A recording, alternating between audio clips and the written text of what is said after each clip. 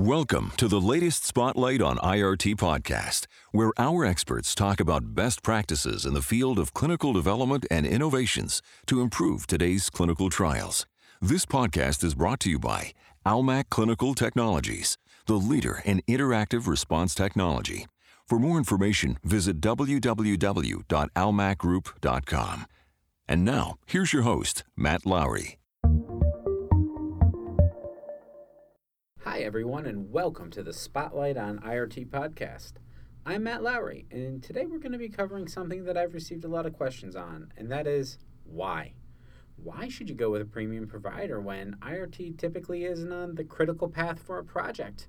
Why are we putting so much emphasis on it, and why is it so important to get it right? Typically, IRT is relegated to a maintenance-style activity, and a lot of companies tend to look at it as a commodity, something that's interchangeable. The truth is, an IRT system is a lot like an oil change, and having it done wrong can completely ruin a trial if it isn't implemented and supported correctly. The typical IRT system is pennies on the dollar when it comes to the overall study budget, but it is absolutely one of the highest risked areas. 10, 15 years ago, IRT wasn't asked to do as much as it does now. It was far more basic. However, it is being incorporated and asked to do so much more. This is a fact that is often overlooked, and part of our responsibility as an industry and as a provider is to make sure everyone is aware of the risks and to start looking at best practices. To help raise awareness, I went straight to the top. I asked Val Higgins, Almac Clinical Technologies President and Managing Director, and Bill Kane, Director of Quality Assurance and Regulatory Compliance, to join me. Both have years of experience in not just IRT, but all aspects of the clinical trial. Bill, Val, welcome. And I want to start off with a very blunt question that I've been asked. Why go with a premium provider? Why not go with someone who is cheaper or faster? That's a great question, and I know a lot of individuals in the industry ask that question all the time. I think, first of all, you really do get what you pay for, and if you're just focused on setting up a technology, building a piece of technology, configuring it, and setting it and leaving it, anybody can do that. We can do that fairly inexpensively, depending on the scope of customizations and the trial has. But if you really are paying for the expertise to make sure that the solution is being designed to avoid common pitfalls based on experience of the provider, or the solution is designed in mind with the user's experience and risks associated with how the protocol is going to be implemented at the site and where the risk points are, you really need somebody who can truly design a system that is not just out of the box, but takes into considerations the specific needs and the nature of your particular trial. And so we spend more time on requirements, more time on design, and we also, as a premium provider, or any other premium provider that might be out there, is going to have a lot more experience and have a core of a system that takes into account years and years of experience over hundreds and hundreds of trials. They've already learned those lessons and have applied those. So I guess you're lowering your risk and you're improving your outcomes. Right, and to build on Val's point there, to keep and attract top talent, you're going to have to pay top dollar for them. To get the right architecture in place, to have it interfaced well with the software that's in place, to have the regulatory support and the QA support of good people, that's what you're basically buying with a premium provider. Matt, one of the things, too, that lets me know that premium is important is we have completed a number of rescue studies over the year where a customer has gone with a simpler solution, a cheaper solution, and it just didn't work out for the trial, whether it be something in the solution was missing features that were key, or the ability to service the study once it went live, and to appropriately, proactively address issues that were pending or were potential issues, as well as addressing issues that had occurred. Experience comes a long way and really does make a difference in the results that you get with that. Just about 5 trials from different vendors rescued in 1 year so far this year. Had several before that. Let's talk a little bit then about the company itself. Let's look at what's the experience. Are we talking hundreds of studies? Well, we've done well over 1,500, probably closer to 2,000 studies at this point in time. And the types of studies that we do, I would say over the years, they have evolved to the more complex trials where the customer will come to us and ask us for our advice on how to implement adaptive trials or effectively handle trials where the supply is expensive or there's constraints on supply. It's not just a technology for randomization and drug ordering. It's a technology and a service for actually managing your inventory of product. And many trials, especially the newer trials, newer medications of today, there's limited supply in comparators, limited supply in the actual molecules themselves. They're extremely expensive, very difficult and timely to make. So you really have to conserve supply. We are often sought out to do the things that are higher risk or people require to get it right the first time. But we also do a lot of work on the simple trials too. And just because you're a premium provider and you're good at the hard stuff, doesn't mean that you're not good at the basic simple stuff as well. And so that's something to keep in mind. And that while many studies start as simple, that's not where they end up. And if you don't have that expertise or that flexibility to build into, then you run out of runway. You can't make those adjustments like an experienced company. Bill, that is so true. And I think that is something that we in the industry need to really reflect on. I think the average number of amendments, protocol amendments, that we've been seeing over the last 18 to 24 months has been about 5 or 6. There are other protocols that are being amended 14, 15, 16 times during the course of the first few years, or maybe even the first year of a trial. So we need to be able to take that piece of software that has been built, configured for your trial, and be able to flex. And protocol amendments can be just simply because recruitment is not working well. You're changing eligibility criteria, you're changing randomization methodologies, you're changing how the drug supply is being managed, supply challenges, different kit types, different dosing regimens. So they can really impact the core and the crux of the highest risk areas of the system.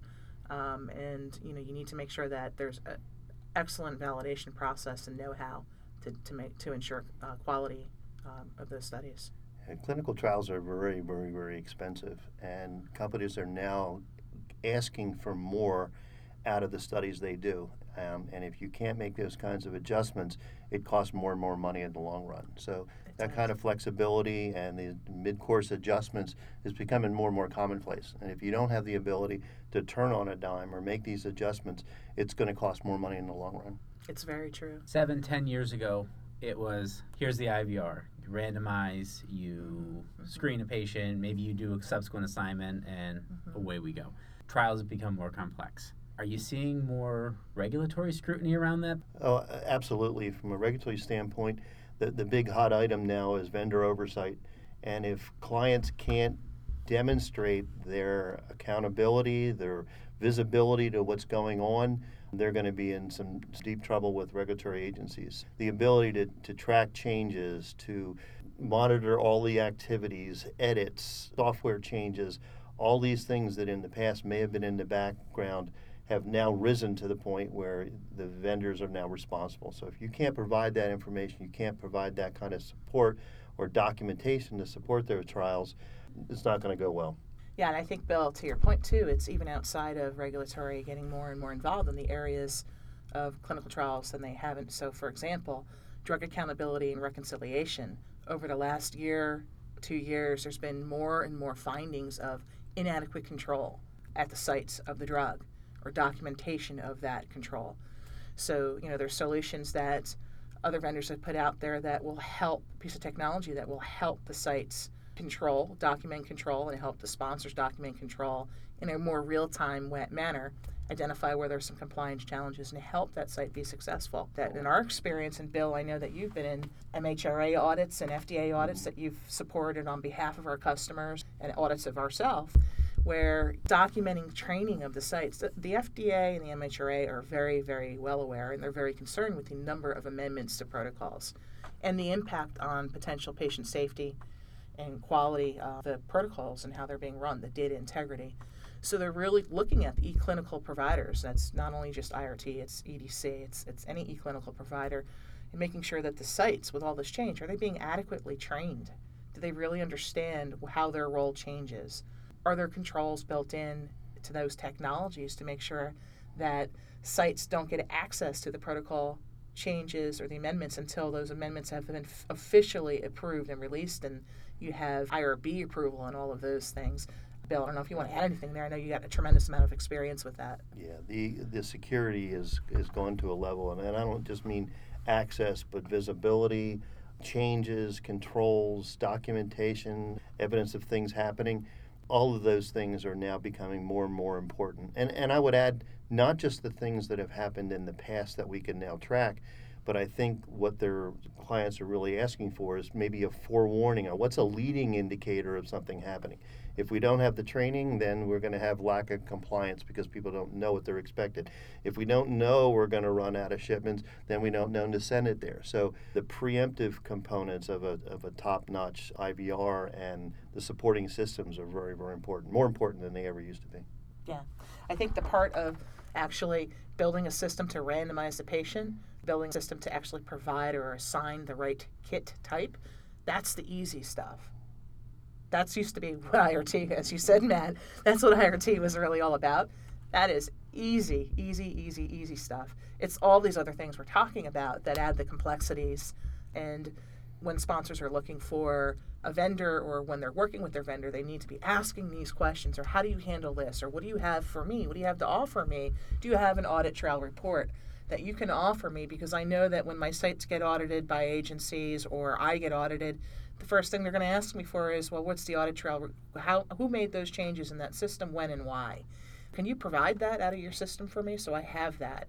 Things like that. So that's, again, going back to your original question, Matt, those are the types of things, a more premium or experience. I don't want to use the word premium. I think all providers are premium in their own way.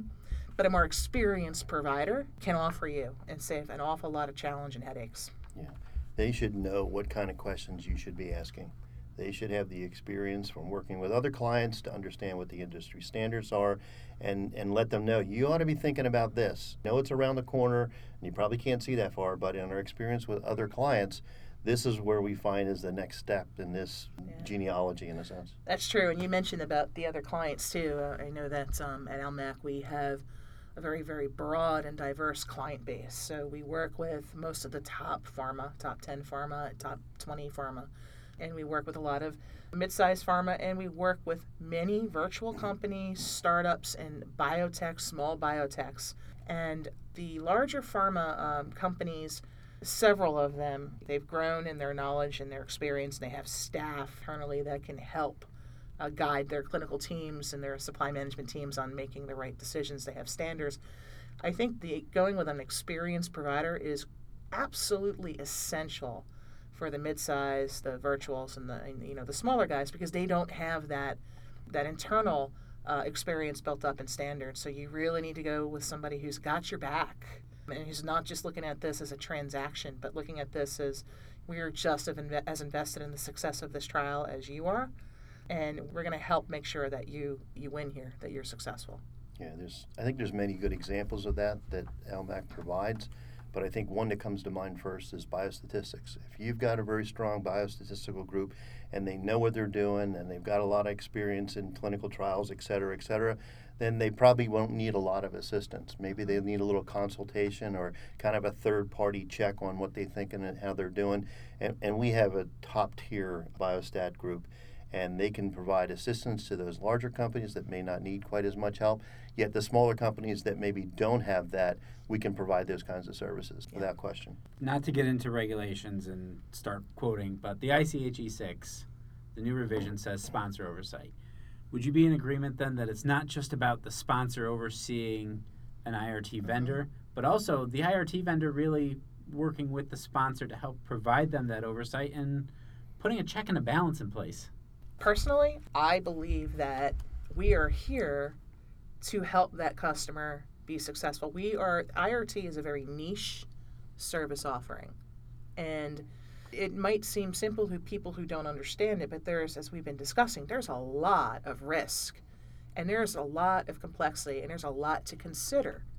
And so from my perspective and the way that we work and the leadership at LMAC, drives into our employees to help them understand, to train them, to set them up for success. They are empowered to make sure that they're providing that guidance and consultation. They're not just going to collect information from you and do what you say. Because no automatons. No, exactly, Matt, exactly. Because if you can do it yourself, you would do it yourself easily, but coming to us for that expertise. I think that's really, really important. It's not expertise in how to build software. It's expertise in how to design a solution, both service and software, that's going to help set you up for success and avoid the common risks and pitfalls that are out there. Yeah, and I think in terms of the regulations, each company will see and get their exposure to regulatory agencies that time to time are going to visit with them. With the vantage point that we have with hundreds of clients, in a sense, is anytime a client gets audited, basically we're there to see what goes on and help provide support for it. I know that this year alone we supported over 60 regulatory audits of our clients. That's beside the ones that regulatory agencies come and see us. We know what the questions are being asked, we know what answers are being provided, and we know what answers are being accepted by the agency. So we have a unique visibility and a very broad experience level with many, many dozens of audits on an annual, regulatory audits on an annual basis. And I don't think that's even counting in the client audits that we have coming in here, 70 to 80 on an annual basis. Let's talk a little bit then, right? Why come and start listening to this? Why listen to what LMAC has to say? Well, here's a source of information that could save you time. And if it's going to save you time, it's going to save you money. It's going to help you identify where the problems are.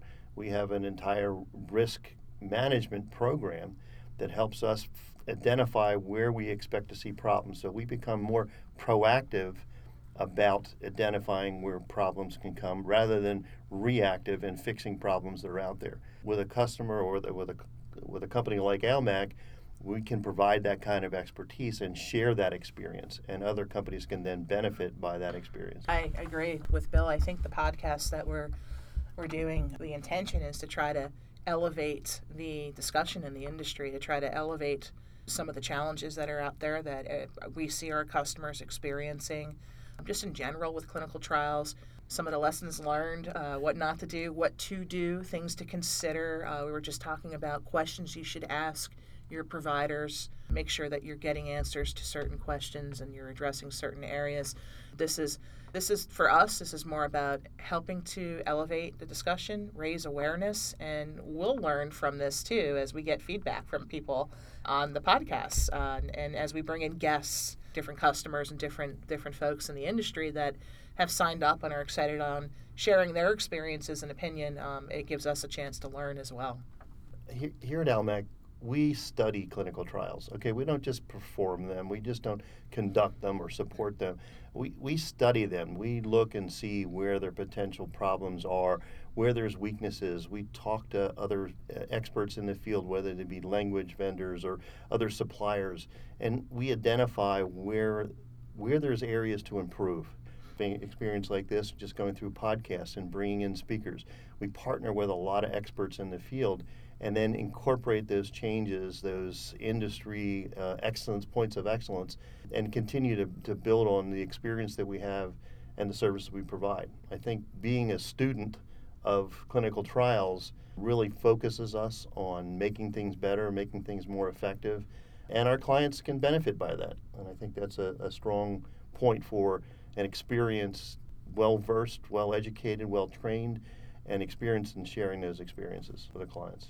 Another point to raise around experience, really being a student of clinical trials and looking a little bit outside of our own area. Integration is such a big deal in the industry right now, and I know it's a big pain point for a lot of customers. There's so many different eClinical solutions and passwords that sites have to remember and user IDs, and we went outside of our industry. We got involved with Exostar, a firm that's actually working on single password portal for all eClinical trials, and I know they're being sponsored by the pharma industry.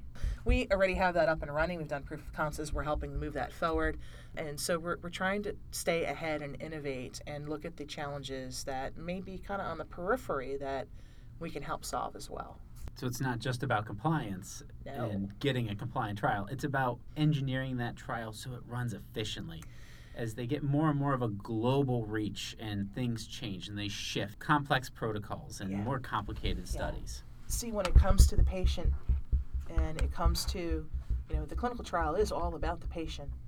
The compliance, the regulations are there to help protect the patients, to help protect the integrity of the data, to make sure that what's being collected is truthful, it's accurate, and that something gets approved or not approved based on what's real. But it's really about that patient, and site is the person. The site is these are the individuals working directly with the patient, and anything that we can do to help that patient's experience when they come into that office be a efficient, quick, enjoyable experience. They get their treatment they've been waiting for years and years and years. Think about an oncology patient who is finally got a clinical trial that might help them with a rare cancer or any cancer that there's no other standard of care treatment out there, or the standard of care isn't working for them. And they're waiting to get on this list when they come to the office. If your IRT doesn't work and they can't get their assignment, maybe they traveled states to get there. You're going to send them home? There's things that we do. We have to keep that patient in mind, and in order to make the patient's experience better, we have to make the site's experience better. If we can improve the patient experience, if we can make it easier for them to partake and be part of a clinical trial. So obviously the patient is number one. The patient we really want to take care of. We want to make sure that it's a positive experience for that individual. If we're able to do that, we can help protect our clients also. We can retain patients in clinical trials and make it easier for them.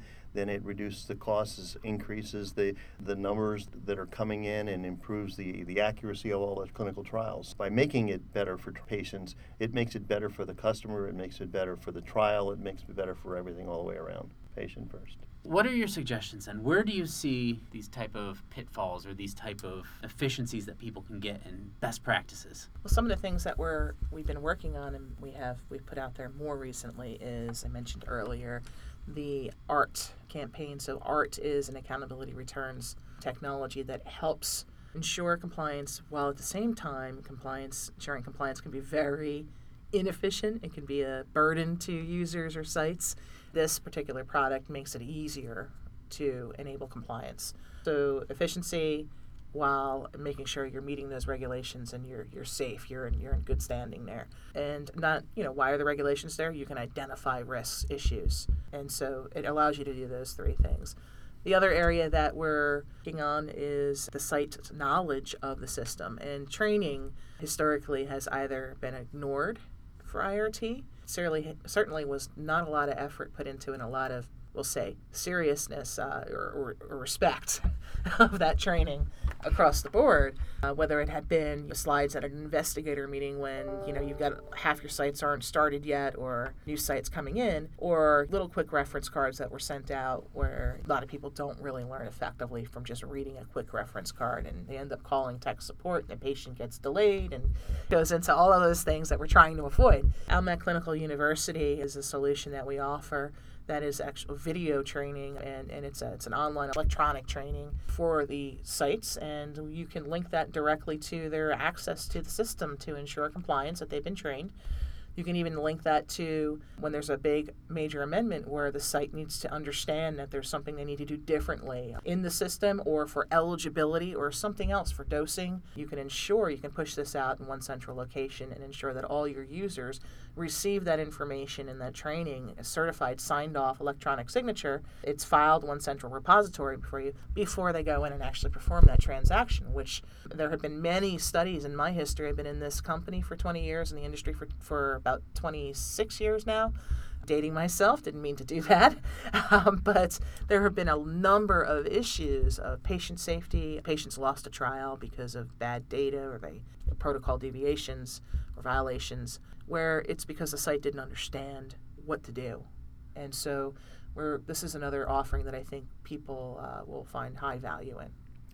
So Val mentions the ACU, the Almac Clinical University. Let me give you a specific example of that. In a recent regulatory audit that we had this summer, the agency asked us how the sites can demonstrate that they were using our systems effectively and as they were designed. yes, we send them information. They may sit through some user acceptance testing, but how were we able to demonstrate that they were actually trained on stuff? The ACU gives us that ability. We can provide customized training on functionality, on systems, on transactions, on the use of the system, and any number of things, and be able to support our partners in these clinical trials by providing documentation, providing the actual training content, modify, adjust those contents depending upon regulatory changes or situational timely changes. We can make all those adjustments and provide that service. Again, something that hardly any other company or no other company does. How do we then recommend going about executing this? We've talked about a lot of great ideas. It's about implementation now. It certainly is, and I think, Matt, the great thing is that these are things that and I know that there are other providers out there. I don't want to make this a sales pitch. This is about things to consider and things to ask providers when you're interviewing or trying to search for one. But we here at ALMAC, and I'm sure many other providers, have been implementing and executing this. This is not new stuff. I'm not talking to you about pipe dreams and things we wish to do. These are things that we've invested in, that we've learned, and that we've already put out there. I know for a fact, actually, there is no other training system like this out there yet, but I'm sure there are other, from an IRT perspective, but there will be more. I'm sure there are other products out there, and people focus on patient centricity. Patient centricity is really important to our customer base. It's important to us, and that's one of the big buzzwords out there, but I think it's not even a buzzword anymore. People are thinking about their roadmaps for innovation and how they can make, again, as we discussed earlier, the patient's life easier, the patient more engaged, get that drug to the patients faster. So how do we execute this? I think we just need to continue to ask questions, educate the market, and this podcast will go a long way, Matt. Market education of what to consider, what questions to ask. I hope personally that this can help a lot of individuals that are working in clinical trials that we don't get the opportunity to work with directly, but at least we know that you're getting a little bit of free consulting here, and I'm very happy to do that. I know that Bill is happy to do that, and I hope we can help just make things better as a whole for the industry. Saying that if all you have is a hammer, everything tends to look like a nail. If you only have a single service, then you try and force fit everything into that mold that you understand. I think the key of a good provider, a good partner, is one that not just fires back answers to every question you have, but tries to understand what the question really is. There may be there may be a better way to ask that question and get a more appropriate answer. I think that's the value of an experienced IVR company, is to basically know and understand what the intentions are, know and understand what the regulations mean, know and understand what other companies are doing and how they're answering the questions, and coach, counsel, consult, and bring our partners along with the knowledge that we have, making their systems better. Bill, it's so true. You said something in that statement that just made me reflect on the fact that I can't tell you how many times we get a customer coming to us really desperate, saying, we have this problem. It's a problem like any other problem. It's unique, and I'm sure you've never experienced this before. And they tell us what the issue is, and I'm like, we've experienced that about, 24 or 50 times this week. And here's how other customers have addressed that challenge, and here's what worked well about this scenario and what didn't work as well. And so where are your priorities? And we can help steer. We can give them options and help them understand the benefits and pros and cons of each option. I still get goosebumps and love talking with customers about problem solving and being able to help solve those challenges. Well, thank you both very much for the time today. I really appreciate it. I want to point something out that I picked up on that Bill said. What is important isn't just getting a system up and running. It's the 3 C's: coaching, collaborating, and consulting. The IRT is asked to do more and more, and it puts it as a crucial system for the conduct of the trial. We are hoping this helps to raise some awareness, because at the end of the day, it isn't about the profits, it's about the patient's journey. It's about someone's parent, spouse, child, sibling traveling to find a medicine that might help them, and it's ensuring that they receive the best possible care. If the tool that is designed to facilitate that journey isn't working correctly, if the support isn't there to ensure when the regulators are reviewing, If the ability to work through supply shortages or mid-study protocol changes isn't present, then we've failed as an industry because we wanted to save a few pennies on the dollar. Until next time, thanks for listening. I'm Matt Lowry, and this is The Spotlight on IRT Podcast. You've been listening to the Spotlight on IRT podcast, brought to you by Almac Clinical Technologies. If you have a question for our host or would like to suggest a topic for our next podcast, please visit our podcast page on Almac Clinical University at university.almacgroup.com.